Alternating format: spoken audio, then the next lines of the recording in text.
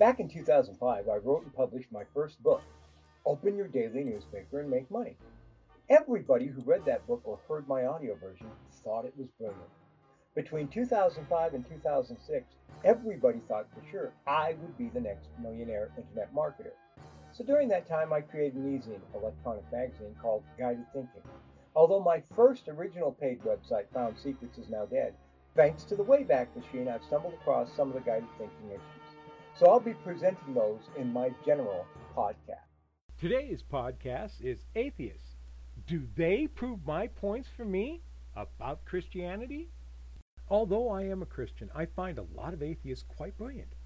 Ayn Rand, author of The Fountainhead and Atlas Shrugged, created a strong basis for libertarianism.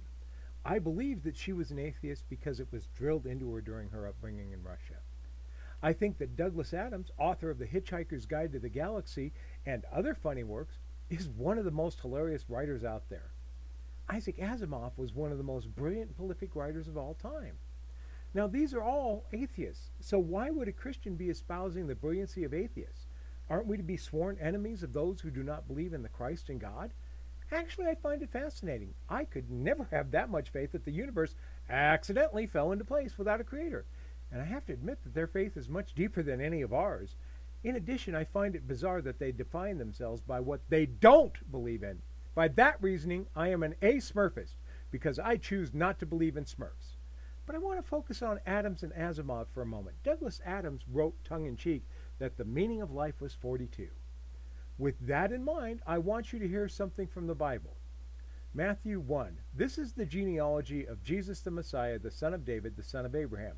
Abraham was the father of Isaac, Isaac the father of Jacob, Jacob the father of Judah and his brothers, Judah the father of Perez and Zerah, whose mother was Tamar, Perez the father of Hezron, Hezron the father of Ram, Ram the father of Amminadab, Amminadab the father of Nahshon, Nahshon the father of Salmon, Salmon the father of Boaz, whose mother was Rahab, Boaz the father of Obed, whose mother was Ruth, Obed the father of Jesse, and Jesse the father of King David. David was the father of Solomon, whose mother had been Uriah's wife. Solomon, the father of Rehoboam. Rehoboam, the father of Abijah. Abijah, the father of Asa. Asa, the father of Jehoshaphat. Jehoshaphat, the father of Jehoram. Jehoram, the father of Uzziah. Uzziah, the father of Jotham. Jotham, the father of Ahaz. Ahaz, the father of Hezekiah. Hezekiah, the father of Manasseh.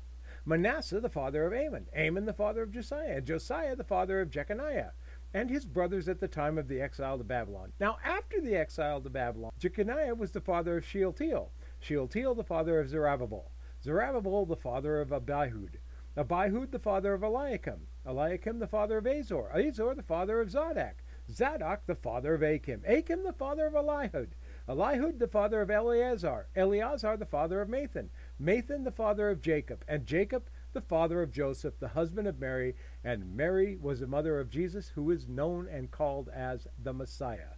Thus there were 14 generations in all from Abraham to David, 14 from David to the exile of Babylon, and 14 from the exile to the Messiah. So 42, because it's 14, 14, and 14, is the meaning of life, as our meaning in life can only be found in Christ or Yeshua, the Messiah. So Doug Adams, it appears, may have been right about the meaning of life. Now, let's look at Isaac Asimov.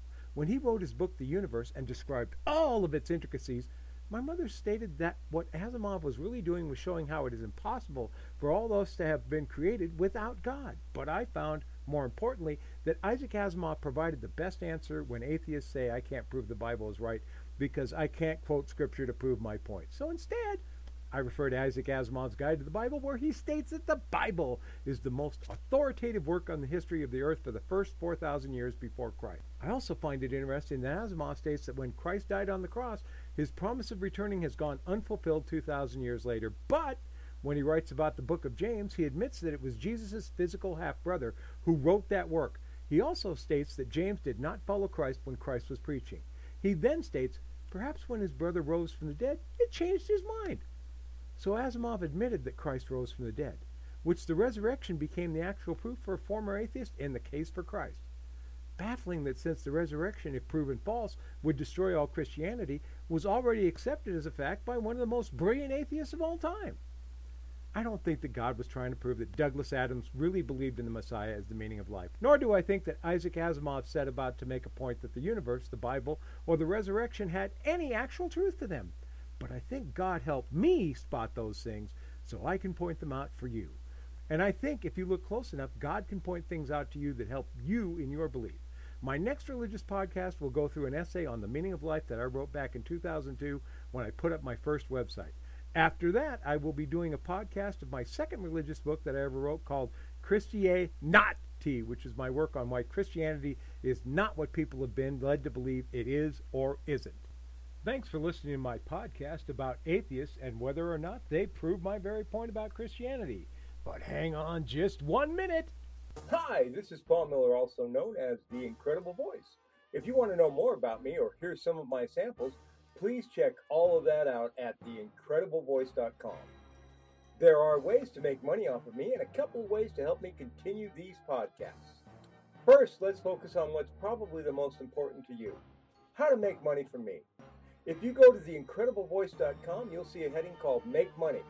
If you fill out the affiliate form and refer people to me using your initials and PIN, then I will pay you either $10 or 10%, whichever is higher, of however much I make off the job upon payment.